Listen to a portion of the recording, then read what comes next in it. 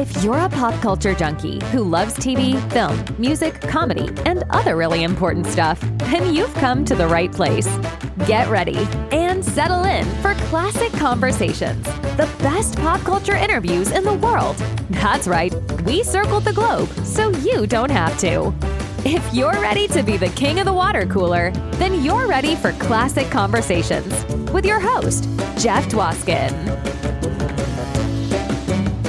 All right, Lori, thank you so much for that amazing introduction. You get the show going each and every week, and this week was no exception. Welcome, everybody, to Classic Conversations, episode 131. As always, I am your host, Jeff Dwoskin. We've got an amazing show for you today. Yes, we do.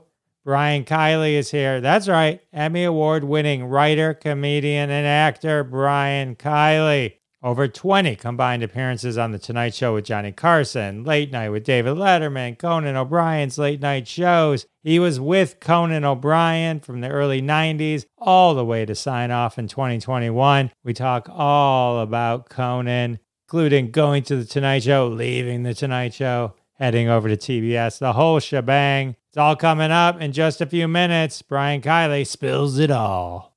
For those of you into online dating or have online dated or about to online date, make sure you do not miss episode 130 with Summer Moore, because you're going to want to hear all about her web series, Pandemic Pillow Talk, which is all about online dating. She also has an awesome short called As in Kevin, all about online dating. Hilarious stuff. Check out episode 130. Check out the show notes to that episode. Also, there's links to all her awesome shorts, so definitely check that out. Also, follow Summer Moore on Instagram. As you learned from last week's episode, her Instagram got hacked.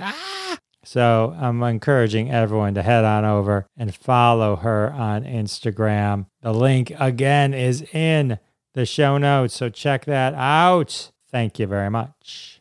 Oh my God, I gotta tell you, I had the greatest, geekiest experience ever this past weekend at the Motor City Comic-Con. Greatest time ever. So I had press passes. I got to interview everyone that was at the Comic-Con for the Christopher Reeve Legacy Reunion. They had folks from Superman 78, so Superman 1, 2, 3, and 4. It was the 35th anniversary of Superman 4. So I got an interview with Sarah Douglas, Ursa, Krypton baddie, Jack O'Halloran, Non, another Krypton baddie, Mark McClure, played Jimmy Olsen in all the movies, Aaron Smolinski, baby Clark Kent. You know which one. When he's a little baby and he holds the car up over his head and he's wearing the red little schmata around his waist because he's a little baby. Mark Pillow, Nuclear Man. I met him. I got a photo, but the sound for that one didn't come out. But it happened. Mariel Hemingway.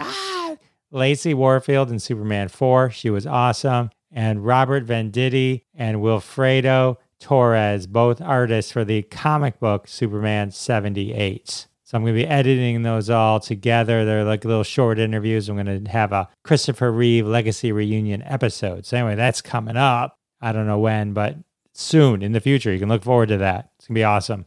I do want to take a quick second and thank everyone for their support of the sponsors. When you support the sponsors, you're supporting us here at Classic Conversations, and that's how we keep the lights on. Today's interview sponsor is Copytown. That's right, Copytown, now available in 7,000 locations across the United States. Wherever you're headed, there's a Copytown waiting for you. You got a stack of stuff and you need an identical stack of that stuff? Come to Copytown. We specialize in 100% accurate copies 100% of the time. Got something that you wish you had an exact copy of? Come to Copytown. We'll put it on yellow paper, blue paper, white paper, black paper, any kind of paper you want. We got more paper choices than the local paper mill. Every Wednesday is Ladies' Night at Copytown. Ladies get half off copies. So if you need something identical to the thing you already have, head on down to Copytown. We're here for you 24/7. All right, well, that's awesome. I'll tell you what else is awesome. My conversation with Brian Kiley. Oh my God, we talk about Conan. We talked Jesse Pop, a comedian friend of mine that I used to do open mics with in Michigan and went on to write for Conan. Brian shares some cool stories about him. And of course, I talked to Brian about his seminal role in Delocated, John Glazer's awesome TV show. So much coming at you. Buckle up because it's coming at you right now. All right, everyone, I'm excited to introduce you to my next guest, Emmy Award winner, writer, comedian, author. Ladies and gentlemen, welcome to the show, Brian Kiley. Hey, thanks for having me. Great. So happy to have you here. You are a institution in the comedy world. I'm excited to talk to you about all your time at Conan O'Brien and your Emmy Awards and all that cool stuff. And you've been on the late night shows 20 times. That's an insane amount of times. Yeah, 20 sometimes. Yeah. Incredible. So tell me, what's your origin story in terms of finding that comedy bug and knowing that comedy is where you're going to go? You know, it's so funny. We had this talk one time in the Conan writers room about our childhoods, and we were all comedy nerds. You know, whether it was, people have their different things, whether it was Mad Magazine or, SNL or whatever, but we were all comedy nerds from an early age. And I remember being a little kid in elementary school and checking a joke book out of the library and then getting in trouble for not returning it. It's like, hey, you didn't return the joke book or whatever. And I feel like I was like obsessed with jokes and stuff at an early age. Yeah, I mean, I loved the Dick Van Dyke Show, and I saw that he was a comedy writer, and I was like, oh, maybe I could be a comedy writer. And I would watch, when I was a kid, I couldn't stay up late and watch the comedians on Johnny Carson or anything like that, but there'd be a comedian on like Mike Douglas or Merv Griffin when I was a little kid, and my mother would be like, I'd be playing outside or whatever, and she'd call me in and I'd watch the comedian and I'd go back outside and play or whatever. So I think I was always kind of obsessed with comedy. And, my brother and I had like a little a fake Mad magazine that we wrote. And I used to write jokes and I'd kept them on little note cards for when I needed them someday. And if I ever found those note cards, I'm sure they're long gone, but if I ever found, I'm sure those jokes were horrendous, but you have to start somewhere. So even 13 years old or whatever, or 12 or whatever, I started comedy writing, in my version of what I thought was comedy writing. So I did that. And then when I was in college, I saw a comedy show, and the last comedian, Barry Crimmins, I thought he was great. And I went and talked to him, and he was running a club called the Ding Ho in Cambridge, Mass. I met with him one day and had a cup of coffee, and I typed up a bunch of jokes that I had written. He was saying, you couldn't make any money in Boston writing. You had to go on stage. And I was like, it was so terrifying. I couldn't. He let me come to the shows, which I would do every few weeks. And then I took a comedy class at Emerson College in the summer, taught by Dennis Leary. Really? Yeah. And we did stand up in the class. And then the last class, we invited people in and performed for them. And they encouraged me to keep going. So I started doing open mics when I was in college, and then I started getting some paid gigs. And then after college, I just started doing it full time. And I did it full time for 12 years or something. And then I got hired at Conan, and I kept doing it while I was working at Conan. And they would put me on, a guest would cancel. And they'd say, get out there, or they'd say, we need you to do the show tomorrow because somebody pulled out at the last minute. And I did the show like 12 times, but only once did they give me a date. The rest of the time was, get out there. How much extra pressure is that, though, to not have, because I imagine with the people that do know, they're going over their like panic thing, right? They're going crazy. So what happened is I would finish one, I would do a spot, and then the next day I would just start working on the new one. You know what I mean? Sometimes it was good to not have that lead up. Like you didn't have time to get nervous because you didn't know you were going out, So I would keep a suit in my office, and I would always be working on my next set. And sometimes there were times when they'd say, hey, can you do the show tomorrow? And I'd say, I've only got like 2/3 of a set and whatever. And they go, well, you'll be the second guest or whatever. And it's like, and I would literally be writing jokes on the train to do that night. It's like, and sometimes I look at old census. What is that joke? I never heard that joke before, even though it's coming out of my mouth. So that's funny. It's crazy. Is that stressful though? I mean, to be able to have to, because I mean, I know you're on the show, and so it's a thing. Hey, Brian, just here, get up here. But you're going in front of a national audience, and so you don't know that you're we got the suit ready in the back office. It's actually a little pressure just because you have to see everybody at work the next day, and you don't want people avoiding eye contact as you walk down the hall. Like, oh boy, you know what I mean? So you wanted to have a good set. It wasn't like doing a hell gig. You felt like the crowd was going to be good, so that you kind of you had that going for you. That is comforting. Wait, back up 1 second though. When you were doing stand-up, your first influences / mentors just happened to be Barry Crimmins and Dennis Leary. Well, yeah, it was kind of funny. Crimmins was the first person I met in comedy. We ended up being lifelong friends. He passed away a couple of years ago. What an amazing person to stumble upon. No kidding. So, yeah, I mean, he was really, he was such a brilliant guy. And he kind of evolved. Like when I first knew him, he was just a comedian. And then he kind of morphed into a political comedian. And then he really kind of morphed into a political activist. So he had quite a transformation. He was such a brilliant guy. And I just kind of lucked out that he came to my college and I happened to meet him and we became friends, and he kind of took me under his wings. So I was very fortunate. No, that's incredible. When Bobcat made the movie Call Me Lucky, how did you end up being a part of that? Well, Bobcat knew that Barry and I were good friends. And I didn't know, I knew Bobcat a little bit, but when I started in Boston, he had already left. Like he made it so young and so early. I remember a bunch of us went and saw the first Police Academy movie when he was in it.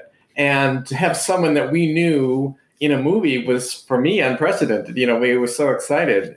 I think he was like 20 years old or something, He was very young when he made it big. So when I used to go to the Ding Ho before I started, I would see him performing. So, and we talked a few times and I knew him a little bit, but so he was quickly out of the scene and on to bigger and better things. But when he was making that movie about Barry, he knew that Barry and I were good friends. He knew I had some Barry stories. So he brought me in on that. When you were coming up, what other people, maybe that weren't famous at the moment, later became very famous that you just happened to be in the scene with? Well, it's funny. When I was first starting, so Stephen Wright was just becoming famous when I was starting out. And so he was another one who quickly was gone and, whatever. But he would come back and I would see him at shows and would be working on our jokes, and we would always have long joke discussions and whatever. But when I moved to the Open Catch a Rising Star in Harvard Square in Cambridge, it was Louis C.K. and David Cross and Mark Maron and Laura Keitlinger and Janine Garofalo and so on. So there's a bunch of us there that were all kind of starting out together. They did much better than me. You did good. All right. And then there were some younger people like Bill Burr and Joe Rogan and Patrice O'Neill and so on, and some other people that came up kind of like the class behind me in Boston that we did show, So, I mean, like Dane Cook opened for me once at a college, which is kind of funny to think about in retrospect. That's great, though. Yeah, it's kind of funny. So I opened for Patrice O'Neill once in Ann Arbor. As a matter of fact, I think the documentary that came out that shows him in Ann Arbor, that was a show I opened for. Oh, nice. And he was awesome. That was so sad. So sad. Talk about a guy exactly the same off stage as on stage. I mean, he was a real deal. He was, absolutely. My only connection with Barry Crimmins is that before he passed away, I realized he followed me on Twitter. So that was a big deal for me. Oh my God. Yeah, that's huge. You kidding? The Twitter follow is, you can't beat that. He wouldn't have done that if he didn't like what you had put out there. So it speaks highly of you. Now I just got to get Brian Kiley to follow me. One step at a time. Baby steps, Jeff. Baby steps. So I was watching some of your clips, and you're super hilarious. Well, thanks. And one of your jokes, and I'll slightly butcher it, but I bought a box of animal crackers. The box said, "Do not eat if seal is broken." I open it up, and sure enough, the reason I love that joke so much was because you just stop. I always, in the conversations I've had with comedians, is the pause and then controlling the silence and just letting the audience continue with it is such a thing you need to master. And to me, that joke was, you could just watch as they all slowly got the joke. It's like, man, while you just stood there going, I'll wait. And I just wanted to kind of appreciate that in front of you for a second. Sometimes some crowds I'm still waiting, but That'll always be the case. But brilliant. So I did have a question. What was the one where Bruce Willis was seemingly the host? Which show was that? Oh, okay. So this is what happened. So when I was 25, I auditioned for the Letterman show, and the producer came up to me afterwards and told me I was very good. And then they called me 17 years later. I didn't even know I was in the running. So I'm working at Conan. I'm at my desk, and Eddie Brill calls me and says, "This is a weird question, but can you do the show today?" And I was like, "Yeah, okay." And I had my suit hanging on the hook in my office. And he goes, "I'll call you back." So he calls me back, and he goes, "Okay, you're on. Dave is sick. Dave had shingles." So Bruce Willis is supposed to be the first guest. So now Bruce Willis is hosting. So he said, "Dave is sick. Bruce Willis is hosting. Don't tell anybody." I said, "Okay." No. He said that, whatever. He said, "Dave is sick. Bruce Willis is hosting." So, okay. So I hang up. I tell the guy I shared an office with, "Dave's sick." They asked me to host. Bruce Willis is host. Eddie Brill calls me out. "Don't tell anyone that Dave is sick." And Bruce Willis, it's like, well, the cat's out of the bag now. You didn't tell me. But that was one of those things of, I didn't know I was going to be on. It was 1:00 in the afternoon. I walked over there at 4:00, and I was like, "Okay, just do your best 5." And I don't think, when I was 25, I wasn't ready, and I think I would have been too nervous and not. I don't know that it could have gone well. But by the time I finally did get on, at that point, I was like, okay, well, if I can't do it now, so. And then they would call me at the last minute too. Somebody would cancel or something. So it wasn't until I moved to Los Angeles that they would actually okay, we actually have to give him a date because we can't get him at the last minute now. So think how highly they must think of you as a comic. I mean, that is to put the trust to say, oh, we can trust Brian Kiley at the last second. Because I imagine they vet those, everything I've ever heard, they vet your sets, absolutely. But it's funny because I had a friend who years ago, the Tonight Show wanted to do that, have him be their last minute guy. And he said, no, it's too nerve-wracking or whatever. And to me, as a comic, like you work your whole career to get on that. Do you know what I mean? So if you're a ball player and you're in AAA and the big club calls you up to play in the majors, you're not going to go, no, I need more notice or whatever. You're going to, you're like, yeah, I'm pitching today. Okay. Whatever. So, that's what you've been dreaming of, to me, your whole career. So, I just kind of looked at it as an opportunity, and I was always excited. I remember there was one time I was doing a fundraiser for the PTA at our little town in Westchester, and my wife was the VP of the PTA. So they called me the night before, and they say, hey, can you do Letterman tomorrow? Whatever. So I tell my wife, she goes, oh, you can't do it. You've got to do this PTA show. I'm like, spoiler alert, I'm doing the Letterman show. I don't know what you're talking about. And actually, it ended up being the coolest thing because they offered me a car service. So I did the Letterman show. They put me in a limo, and then I show up to the PTA meeting in a limo and get out to do it. It's like, that couldn't have worked out better. It's like, all these soccer dads that didn't think much of me was like, well, I'm in a limo now, buddy. Yeah, check out this ride. Exactly. And then thankfully, your wife's bake sale didn't tank. She never would have let you down. That's true. Let that down. When you worked at Conan, did you know Jesse Pop? Oh, yeah. Mm-hmm. Great guy. Jesse's from Michigan. Yeah. His submission was because, when people would submit their packets, they try to get hired as a monologue writer. So everyone's got their monologue jokes. And there's some people that they have a bunch of jokes that you kind of think, yeah, we'd do that joke, but at the same time, we also would have thought of it. Do you know what I mean? What I loved about Jesse's packet was, it's like some people, it's almost like I have to use a baseball analogy where there's a ton of singles in there, but it's like, okay, but we could get these hits. And Jesse would have these home runs that you're like, okay, we never would have thought of that. I remember there was some joke about, I'm talking about butchering jokes, but there was a house somewhere where people were away and they came back and it was infested with like 8,000 snakes or something like that. And then there was a joke of, in snake news, party at Steve's house this weekend or something like that. And it was such a clever joke and so off the wall. And it's like, well, none of us would have come up with that. None of us are looking at that joke from the snake's point of view. I always enjoyed Jesse's comedy.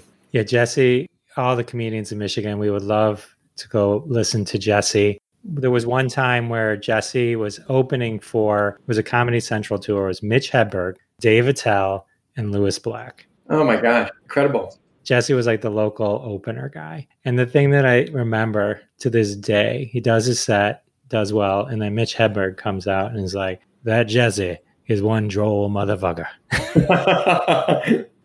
And I'm like, at the time, Mitch, it was just like, I was like, oh, if he could have said something like that about me, that would be like the highlight of my life. Oh my God, yeah.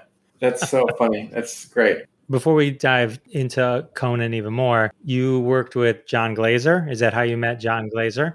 Sure. So funny. He did so many funny bits on Conan. And he's one of these guys that most of us are either, we have a strength. We're either good at writing or good at performing. He's one of these few guys that are just, he's equally as talented as a writer as he is as a performer. So he did some great bits for us. I always loved his stuff. Yeah, he's hilarious. So you were on Delocated season 1. Yes, he put me on the show, which was so nice of him. I played his boss at the copy shop, and I was so honored to have somebody cast me in a show as playing up something other than myself. Delocated is a hilarious show. You can watch it on Amazon Prime if you have Amazon. John Glazer plays a guy in the witness protection program. I asked John Glazer when I interviewed him, I'm like, how did you do this pitch? It's me, but I'm wearing a mask the whole time, so no one ever knows it's me. He moves the family to New York and then he does a reality show. Brian plays Rick, the copy guy. And there's short episodes. They're like 11-minute episodes. Yeah, absolutely. And, that was a really cool thing when they had the premiere. My kids were little and they came to and I think they were so excited to go to a premiere of a TV show and see their dad in it and all that stuff. It was really, I feel like I'm indebted to Glazer forever. Did you do any writing on the show or just perform? No, it was, I was still working at Conan and whatever, and they were working the show and it's actually fun. It's so much fun to just actually go. I mean, it was a lot of improv and that kind of stuff. Yeah, I had a blast. And he kept finding new clever things within the concept, it was amazing. So why weren't you in season 2 or 3? I think it's because I moved. I think it was when we moved to LA, as I recall, because I could be wrong about the dates, but as I recall, when the show moved to LA, I couldn't just stop by and and do that anymore. So, and I had a pretty heavy Conan schedule. So I think there was one week where they were going to have me come back, and then the week got pushed, and then I was back working at Conan and couldn't do it or something. So that makes sense. So you had to prioritize Conan, PTA. Yeah, PTA first, please, and then John Glazer's show. I got a kick out of it. When I was looking at your IMDb, and I'm like, oh my God, that's right. It's always fun. Like you forget, and then you sure. Oh my God, that was him. All right, so you're doing all these appearances on Conan O'Brien show, and is that how did you just evolve from that to becoming one of the writers on the show, or was there more of a you still had to submit your packet while you were kind of being featured as a comedian as well? Oh no! So I actually got hired first as a writer before I got on Conan. I knew some of the comics writers from Boston. My friend Tom Agna and Chuck Sklar and Louis C.K. were all writing on the show, and somebody got fired. And at the time, I was doing a lot of topical jokes. So if I did 45 minutes back in those days, probably 25 minutes or so was stuff from the news. So they knew I was writing those kind of jokes. So they contacted me and said, hey, can you submit a packet? So I typed up some jokes from my act that I'd been doing the last couple of weeks. And I just wrote some stuff from the newspapers in those days. And I submitted it, and they said, yeah, you start tomorrow. And the show was very shaky in the beginning. So I thought I was just getting this job for 13, you had 13-week contracts. So I thought I was, okay, we'll do this for 13 weeks or maybe 26 weeks or whatever. And there were constant rumors about the show being canceled and who was going to replace Conan and all that stuff. But the show just kept hanging in there. And then he was on for years. So I kind of lucked out. Right. So Late Night with Conan O'Brien debuts in 93. You joined 94. I did. Yeah. The Ides of March in 94. The Ides of March. So when Late Night with Conan O'Brien aired, the reviews panned. He even wrote, I think, something. Sure. And like you said, I think the NBC kept threatening to put Greg Kinnear in. Yep. At what point during those initial years, so from 94 to 2009, where it finally became this, just cultural thing? When did it start to shift? Like what was happening? What grooves were you hitting? I think when we first got nominated for an Emmy, that was kind of like, hey, somebody's acknowledging that they like the writing on the show, and that the show, for us to get nominated, kind of, because we weren't nominated the first couple of years, but it was almost like, hey, somebody decided, it kind of allowed us in the club or something, that was kind of an acknowledgement that the show had reached a certain level or something, I guess. So I feel like that did it. And, they gave us a primetime special for the 5th anniversary. And as we started hitting these anniversaries, and it's like, hey, we've kind of been on for a while, But I do feel like getting some validation from the Emmy people made us feel like, hey, one time we were watching the Today Show and the critic from TV Guide was on, and he said, Conan has the best writers on TV. And it was like, what? That's us? So we started to get some good press after a few years of not so good press. I read a quote from Tom Shales, called it one of the most amazing transformations in television history. Even though Conan, can you imagine learning stand-up comedy on national television? Like, those are your open mics. It's you can't imagine it. But it takes so long to get good at stand-up. Every day in the office, he would be unbelievably hilarious. You saw what a brilliant guy he was. So even though he was nervous on the air and wasn't polished and whatever, just from seeing him off camera, we knew it's like, oh, this is actually a brilliant guy. Once he kind of figures it out, he's going to be amazing. We were fortunate in seeing how funny he was off stage. So that's your motivation to keep going. Yeah, I mean, I think we were all, because people would badmouth Conan to us in the beginning. But we kind of had this secret of like, oh, you don't realize this is the funniest guy in the world. You wait till he gets comfortable on stage and gets some experience. And we kind of felt like he was going to be great, just a matter of time. Right. And it's not like he's a newbie. I mean, Conan was on a writer for Saturday Night Live. He was a writer for The Simpsons. Absolutely. Absolutely. So he had a track record as a writer, but also just in the office, I'd never seen anyone funnier. So I was really blown away by how brilliant he was. Amazing. And not shocking at all to hear that. Let me ask you about monologue writing. So in your sense, where you have maybe 25 minutes of your act as you're going in is of the day, right? Yes. You have the luxury to say, well, I'm going to do most of these things until they kind of die on the vine in terms of the news cycle, and then kind of filter them in as you want. So maybe on a Monday you do one, on a Tuesday you throw a 30-second new thing in, right?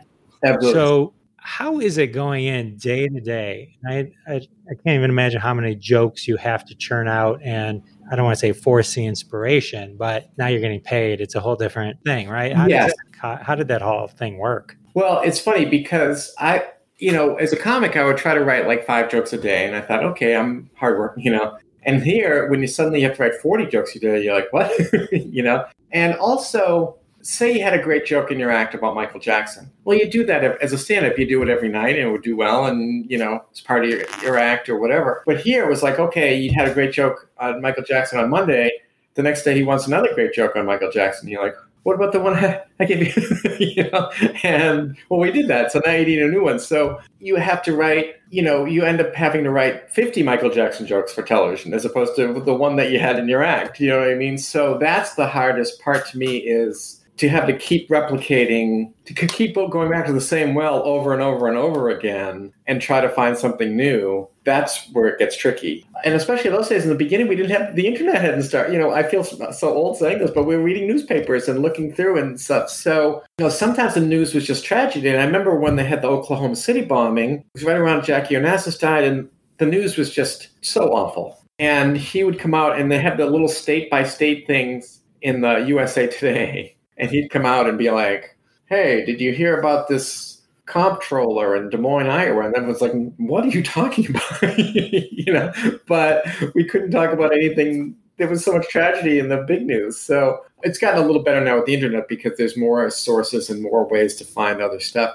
at the same time, I think it's actually much harder now because everyone's tweeting jokes on Twitter. So, sometimes I'd write a joke at 9 and then at 3 o'clock they go, oh, somebody put that same idea on Twitter. And you're like, but I came up with it first, but it's old news by that time. So I think it's very hard to write monologue now because so many people are writing jokes on Facebook or Twitter off the news. I was going to ask you about that because, right, you hear that all the time, like you're watching Bill Maher or something, like these, especially these once a weekers, and then it's like, oh, that joke's been done 50 times already. It's gotta be tough. And I'm sure when they wrote it, it was fresh, and that's I think it's very challenging now to write topical jokes. So when you're writing, are you writing trying to mimic Conan O'Brien's voice, or do you write it in your voice, or some hybrid, and knowing that Conan will adapt it as he's reading it?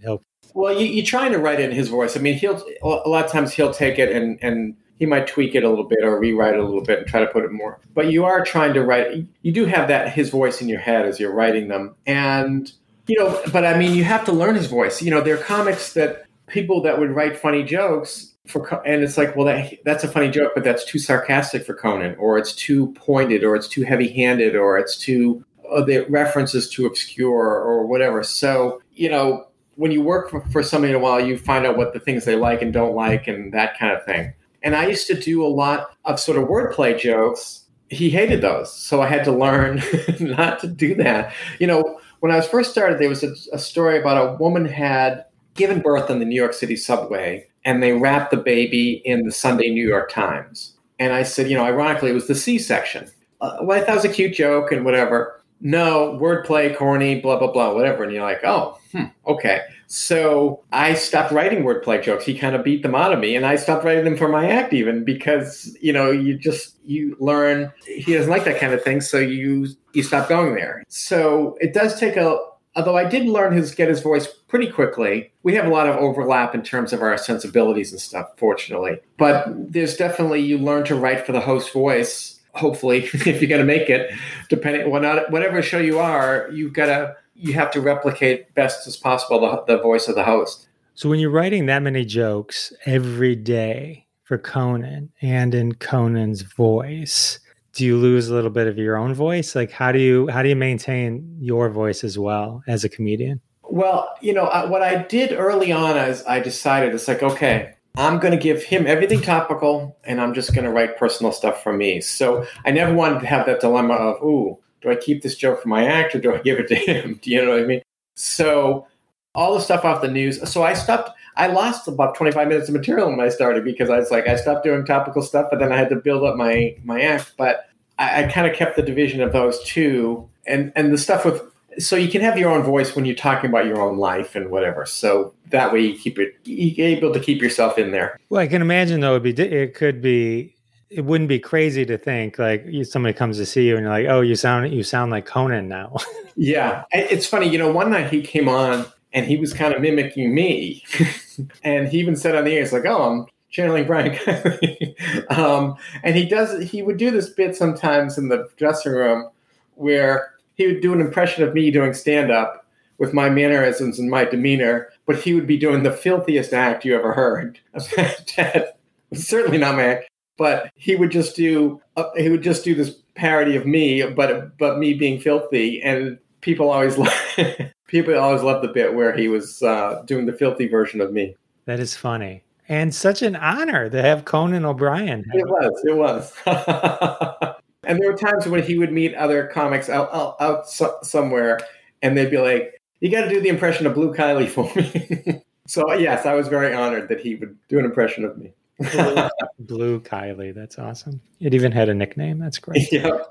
When Late Night with Conan O'Brien was coming to an end, and you guys were all going to transition to The Tonight Show with Conan O'Brien, which I know was his dream. He always wanted to host The Tonight Show. Didn't end dreamy. What was your point of view kind of going in and your feelings when you knew you were going to be part of that whole Tonight Show world?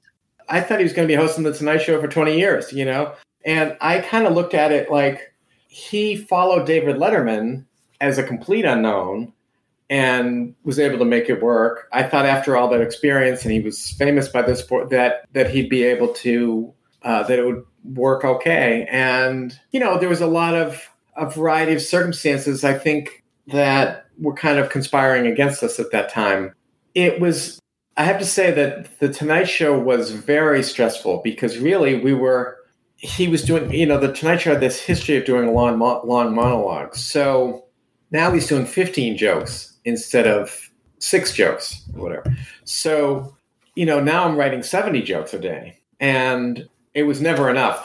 We always needed more jokes, and the hole was never filled. I remember the best day I ever had, one day I got 7 jokes on. That's a lot of monologue jokes in one day. It was for me, and it wasn't enough. We still needed more. It's like, I just had the best day I've ever had, and it's not good.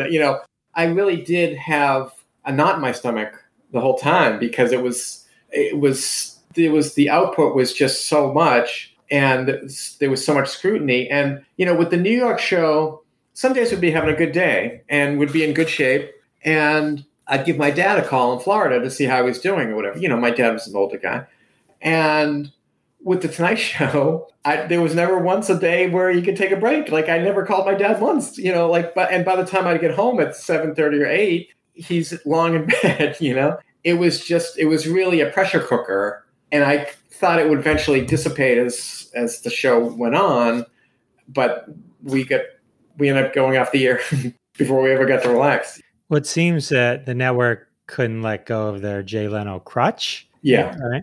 And so what were you, did you guys have dartboards with Jay Leno's face on it and stuff like that? No, I think everybody thinks that we're like, whatever. I mean, I think we've all moved on. I would feel bad for Conan where a guest would come on the show, when he was hosting a TBS show, and they'd bring the whole thing up and he would just kind of dismiss it and move on. And then the critics would be, oh, Conan's still talking about that. It's like, no, he's not still talking about it. He's moved on with his life, but he can't control if a guest brings it up, and he would quickly move on. But, I do think. Well, how did you feel and the staff feel? Not necessarily Conan about it. Well, I think the problem was, to me, it was a much bigger audience. Like, I mean, not only the home audience, but our studio audience was too big. Like, I think, like if people do stadium shows, not that we were doing a stadium show, but when comics do stadium shows, their comedy is very broad and big and whatever. And when you're in an intimate club, you can be subtle and have nuances. And I think that was the kind of comedy we did. I think we're better served when he's hosting a show for 170 people as opposed to 450 people or whatever, because I think a lot of the subtlety and so on which is more of his humor.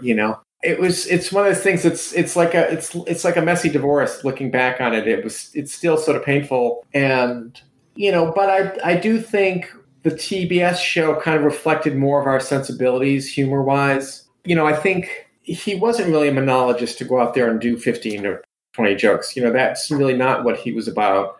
And, I think with the Tonight Show, you kind of sort of doing someone else's show in a way, because it has these expectations where when we went on the TBS show, the show was called Conan, we could do whatever we want because there's sort of no history there or whatever. It sounds like moving back to this Conan on TBS format was better, not only for everybody, but your relationship with your father and family at the time as well, so you could call everybody. I would come home like just wiped out and I could actually come home like a normal person. I think the stress was very, very intense. Yeah. How did you feel with the show ending? The TBS show ending? The TBS show ending, yeah. Yeah, I was very sad, and I was there 27 years, and it's sort of this mixture of, you're grateful to have a job for 27 years in TV, but you're still sad when it comes to an end. The writing staff, I really enjoyed everybody. And we, this past year with the pandemics, we would have Zoom meetings every day, but that was the highlight of my day. The people, you go in the meetings and everybody's funny and you enjoy all your coworkers. And it was really, I was so fortunate to, Conan and Andy are incredibly hilarious and the other writers are, and so I really laughed a lot every day. And I was very fortunate to have that experience, That's awesome. So as head monologue writer, how many people did you have writing monologue jokes? I feel bad when people say that. with the Tonight Show, we had 6 monologue writers. So they needed kind of a point person. And often I would meet with Conan alone at like 11 a.m. to kind of say, okay, what are we going to talk about today? And even before we'd shown him any jokes. So, and then with our staff got smaller when we went to the TBS show, and then some people left. So by the end, it was just Laurie Kilmartin, who's a brilliant comic. It was just her and me writing the monologue. So people like, oh, you're the head monologue writer. It's like, look, it's just Laurie and me, and I don't have any special duties, and I can assure you I'm not bossing Laurie around. So it's almost like that title was kind of grandfathered in a way from the Tonight Show days. But yeah, I mean, we're all just writers. And I mean, the head writer is actually, he's in charge of picking the sketches. And I think I'm more of a figurehead, is what I'm trying to say. Got it. And I agree. Laurie Kilmartin is great. I had the opportunity to work with her once. She wrote a tag for one of my jokes, so I can attest to her amazingness. Nice. Doesn't surprise me at all. Did you also write skits? I would occasionally, yes. When the show was 5 days a week, I just really didn't have time to do it. When it was 4 days a week, on that off day, sometimes I would write some sketches. And so I wrote, and sometimes what would happen is I would come up with the initial idea, and then one of the sketch writers would fill it out or whatever. But yeah, I did write some sketches from time to time, more so in the past year because he wasn't doing a monologue. Yeah, it's much harder.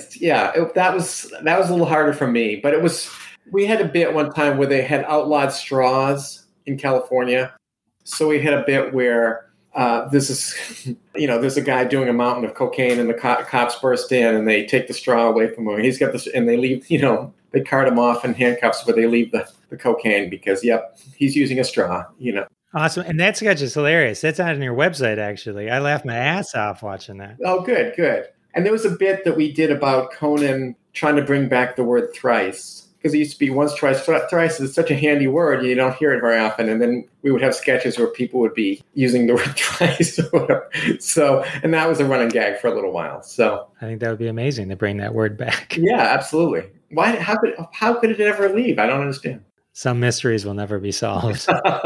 Who were some of your favorite guests you got to meet on the show? Like personal favorites? Sure. Well, it's so funny because there's a lot of actors and stuff that I really like, and I didn't meet them because what would I have to say to them? If I met Harrison Ford, I'd be like, hey, it's like, okay, you know what I mean? And I'm sure I hear that a million times a day, and who cares or whatever. But I remember when Henry Winkler was on, he had written these children's books that my kids loved, and it was for like 8 to 10-year-olds or whatever. And I would read them to my kids, and they would read them on their own, and they would crack, and they just loved them. And I kind of thought, I felt like this probably would mean something to him if I told him, because, if I said, hey, the Fonz, he'd probably want to murder me.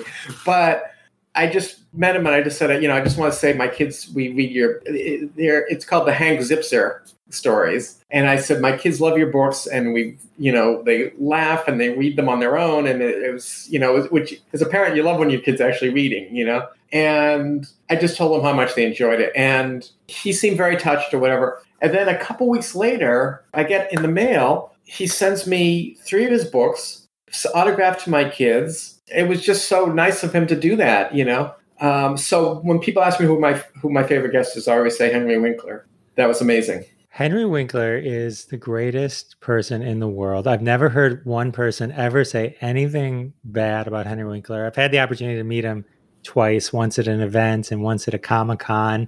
And then I was on a kind of a Clubhouse thing, and I got to ask him a question. And my goodness, he is the nicest guy. I have a 8x10 of his that he wrote, Jeff is cool.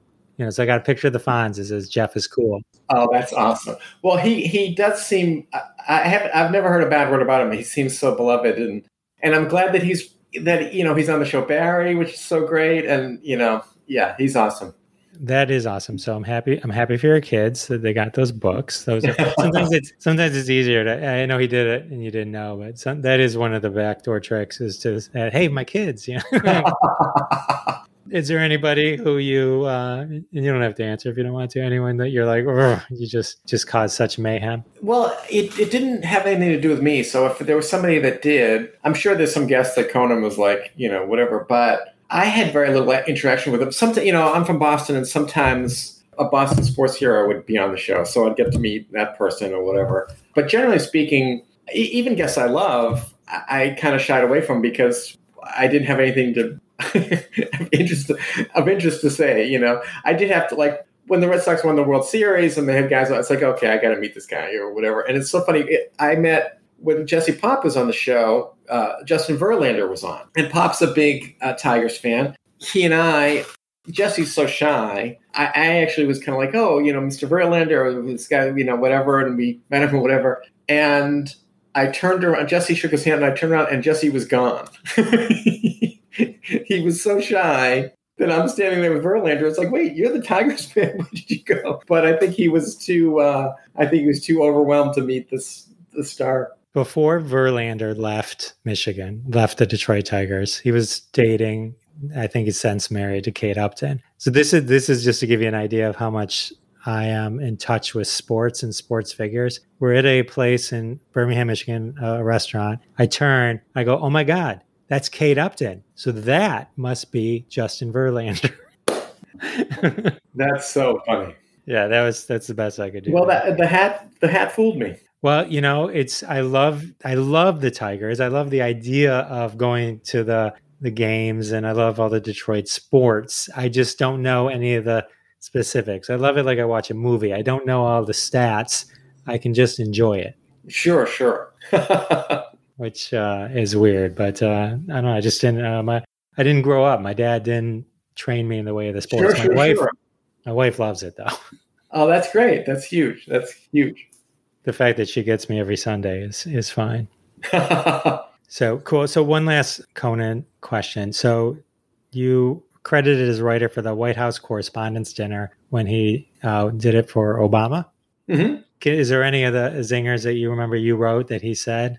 Well, I remember he did it for Clinton too, early on. With the Clinton, I'm trying to think. With the Clinton one, I remember Sonny Bono was in Congress then, so he was there, and he did a joke about, you know, I'm walking the streets of Washington D.C., and these are the streets that were walked by, you know, Jefferson and Madison and Adams and Bono, and they cut to Sonny Bono, and just that was a fun experience to cut to, like, we never had that before because he would do jokes about these people, but they weren't there. Do you know what I mean? So. And then there was a joke about term limits, and Strom Thurmond saying, "I've been in favor of term limits since 1910" or something like that. But what I remember about that joke was Conan bumped into Bob Dole the next day, and Bob Dole's like, "Oh, I like that joke about the term limit." Of all jokes for him to pick, a guy who was in the Senate forever. But that was kind of funny. And what Obama would do was very interesting. He would, you know, they'd do a joke and they'd cut to Obama laughing. And I saw this with the other people when the other years when somebody was on a year or two after Conan, and they did some kind of dicey jokes that were kind of Obama slams that you could tell he wasn't into. And Conan didn't do that, but whoever that was, and they would cut to Obama, instead of him, he would just be pouring a glass of water. Like, I don't know what's going on over there. I'm so busy pouring this water for myself, you know? And it was which I kind of thought was an ingenious way of deflecting an awkward moment. That is pretty ingenious, yeah. I'm sorry, I can't think of any specifics now, but I do. It was really fun to have him do a joke of yours, and then they cut to the president laughing. It's like that was a pretty cool thing. That's awesome. Well, thanks. I appreciate all these stories. So many great. It's so interesting to hear about just your history with Conan and all that kind of stuff. Where can people keep up with you on the socials? They can follow me on Twitter at Kylie Noodles. Conan makes fun of my skinny legs and calls me Noodles. So that's where that came about. And then I'm just on Instagram at Brian Kiley Comic, although my Instagram feed is pretty lame. But they can go to briankiley.com and I haven't done much with my website since COVID, but I need to kind of now that we're coming out of it, get back to that. Awesome. Well, thank you so much. I can't thank you enough for hanging out with me. Sure, Jeff. It was so fun. This really flew by. So thank you. Thank you. All right. How awesome was Brian Kiley? So cool, right? Right? I know. So cool. Go follow him on the socials. Do your thing, everybody.